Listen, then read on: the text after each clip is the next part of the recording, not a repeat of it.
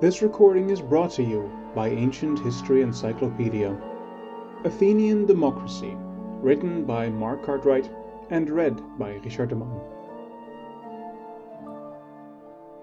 Athens in the 5th and 4th century BCE had an extraordinary system of government, democracy. Under this system, all male citizens had equal political rights, freedom of speech, and the opportunity to participate directly in the political arena. Further, not only did citizens participate in a direct democracy whereby they themselves made the decisions by which they lived, but they also actively served in the institutions that governed them, and so they directly controlled all parts of the political process. Other city-states had, at one time or another, systems of democracy, notably Argos, Syracuse, Rhodes, and Erythrae. In addition, sometimes even oligarchic systems could involve a high degree of political equality, but the Athenian version, starting from circa 460 BCE and ending circa 320 BCE, and involving all male citizens, was certainly the most developed. The contemporary sources which describe the workings of democracy typically relate to Athens and include such texts as the Constitution of the Athenians, from the school of Aristotle, the works of Greek historians Herodotus, Thucydides, and Xenophon, texts from over 150 speeches by such figures as Demosthenes, inscriptions in stone of decrees, laws, contracts, public honors, and more, and Greek comedy plays such as those by Aristophanes. Unfortunately, sources on the other democratic governments in ancient Greece are few and far between. This being the case, the following remarks on democracy are focused on the Athenians. The word democracy, demokratia, derives from demos, which refers to the entire citizen body, and kratos, meaning rule. Any male citizen could then participate in the main democratic body of Athens, the assembly, ecclesia. In the 4th and 5th centuries BCE, the male citizen population of Athens ranged from 30,000 to 60,000 depending on the period. The assembly met at least once a month, more likely 2 or 3 times on the Pnyx Hill, in a dedicated space which could accommodate around 6,000 citizens. Any citizen could speak to the assembly and vote on decisions by simply holding up their hands. The majority won the day, and the decision was final. 9 presidents, proedroi, elected by lot and holding the office one time only, organized the proceedings and assessed the voting.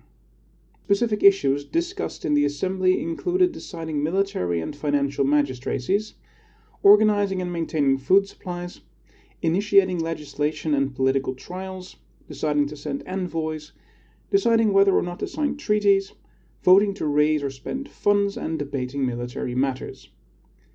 The assembly could also vote to ostracize from Athens any citizen who had become too powerful and dangerous for the polis.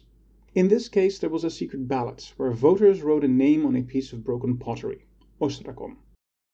An important element of the debates was freedom of speech, pararesia, which became perhaps the citizen's most valued privilege. After a suitable discussion, temporary or specific decrees, psephismata, were adopted and laws, nomoi, defined. The assembly also ensured decisions were enforced and officials were carrying out their duties correctly. There was in Athens, and also Elis, Tegea, and Thasos, a smaller body, the boule, which decided or prioritized the topics which were discussed in the assembly. In addition, in times of crisis and war, this body could also take decisions without the assembly meeting. The boule or council was composed of 500 citizens who were chosen by lot, and who served for 1 year with the limitation that they could serve for no more than 2 non-consecutive years.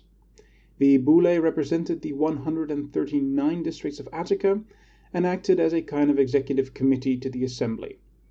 It was this body which supervised any administrative committees and officials on behalf of the assembly. Then there was also an executive committee of the boule, which consisted of 1 tribe of the 10 which participated in the boule, in other words 50 citizens, known as prytaneies, elected on a rotation basis, so each tribe composed the executive once each year. This executive of the executive had a chairman, epistates, who was chosen by lot each day. The 50-man prytany met in the building known as the Bouleuterion in the Athenian Agora and safeguarded the sacred treasuries. In tandem with all these political institutions were the law courts, dicasteria, which were composed of 6,000 jurors and a body of chief magistrates, archai, chosen annually by lot. Indeed, there was a specially designed machine of colored tokens, chloroterion, to ensure those selected were chosen randomly, a process magistrates had to go through twice. It was here in the courts that laws made by the assembly could be challenged and decisions were made regarding ostracism, naturalization, and remission of debt. This complex system was, no doubt, to ensure a suitable degree of checks and balances to any potential abuse of power, and to ensure each traditional region was equally represented and given equal power.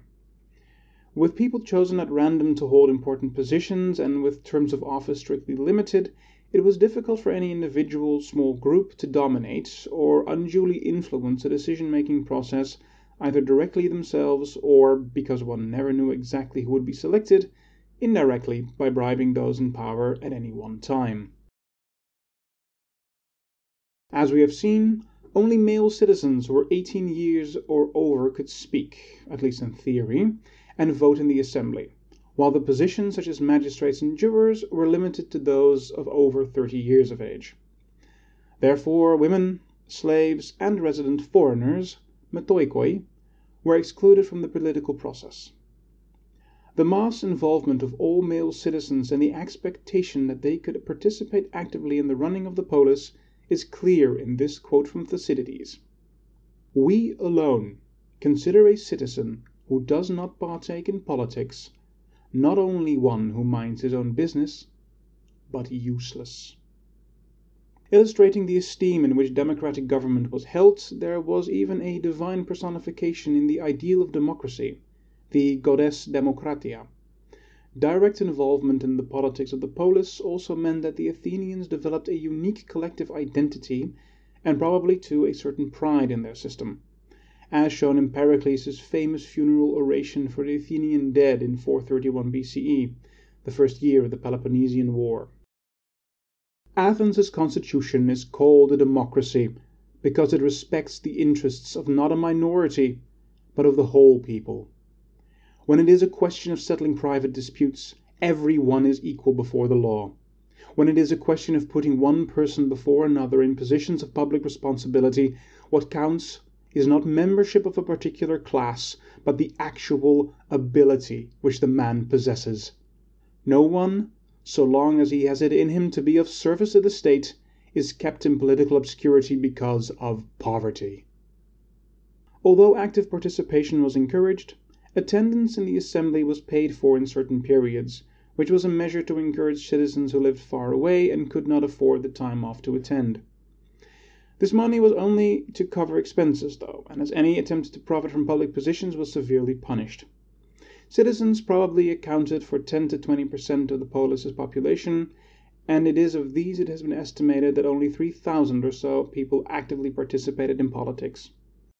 Of this group, perhaps as few as 100 citizens, the wealthiest, most influential, and best speakers, dominated the political arena both in front of the assembly and behind the scenes in private conspiratorial political meetings, xenomosiae, and groups, hetairetai.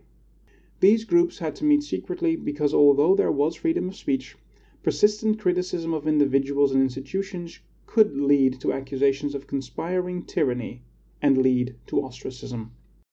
Critics of democracy, such as Thucydides and Aristophanes, pointed out that not only were proceedings dominated by an elite, but that the demos could be too often swayed by a good orator or popular leader, the demagogues, get carried away with their emotions, or lack the necessary knowledge to make an informed decision. Perhaps the most notoriously bad decisions taken by the Athenian demos were the execution of 6 generals after they had actually won the Battle of Aginusai in 406 BCE, and the death sentence given to the philosopher Socrates in 399 BCE. Democracy, which had prevailed during Athens' golden age, was replaced by a system of oligarchy after the disastrous Athenian defeat in Sicily in 409 BCE. The constitutional change, according to Thucydides, seemed the only way to win much-needed support from Persia against the old enemy Sparta, and, further, it was thought that the change would not be a permanent one. Nevertheless, democracy in a slightly altered form did eventually return to Athens, and, in any case, the Athenians had already done enough in creating their political system to eventually influence subsequent civilizations 2 millennia later. In the words of historian Raaflaub, democracy in ancient Athens was a unique and truly revolutionary system that realized its basic principle to an unprecedented and quite extreme extent. No polis had ever dared to give all its citizens equal political rights, regardless of their descent, wealth, social standing, education, personal qualities, and any other factors that usually determine status in a community. Ideals such as these would form the cornerstones of all democracies in the modern world. The ancient Greeks have provided us with fine art, breathtaking temples, timeless theater, and some of the greatest philosophers. But it is democracy which is, perhaps, their greatest and most enduring legacy. This recording was brought to you by Ancient History Encyclopedia. For more great articles and interactive content, visit www.ancient.eu. Ancient History Encyclopedia is a non-profit organization. If you want to support our work, visit www.ancient.eu/support or follow the links in the description below.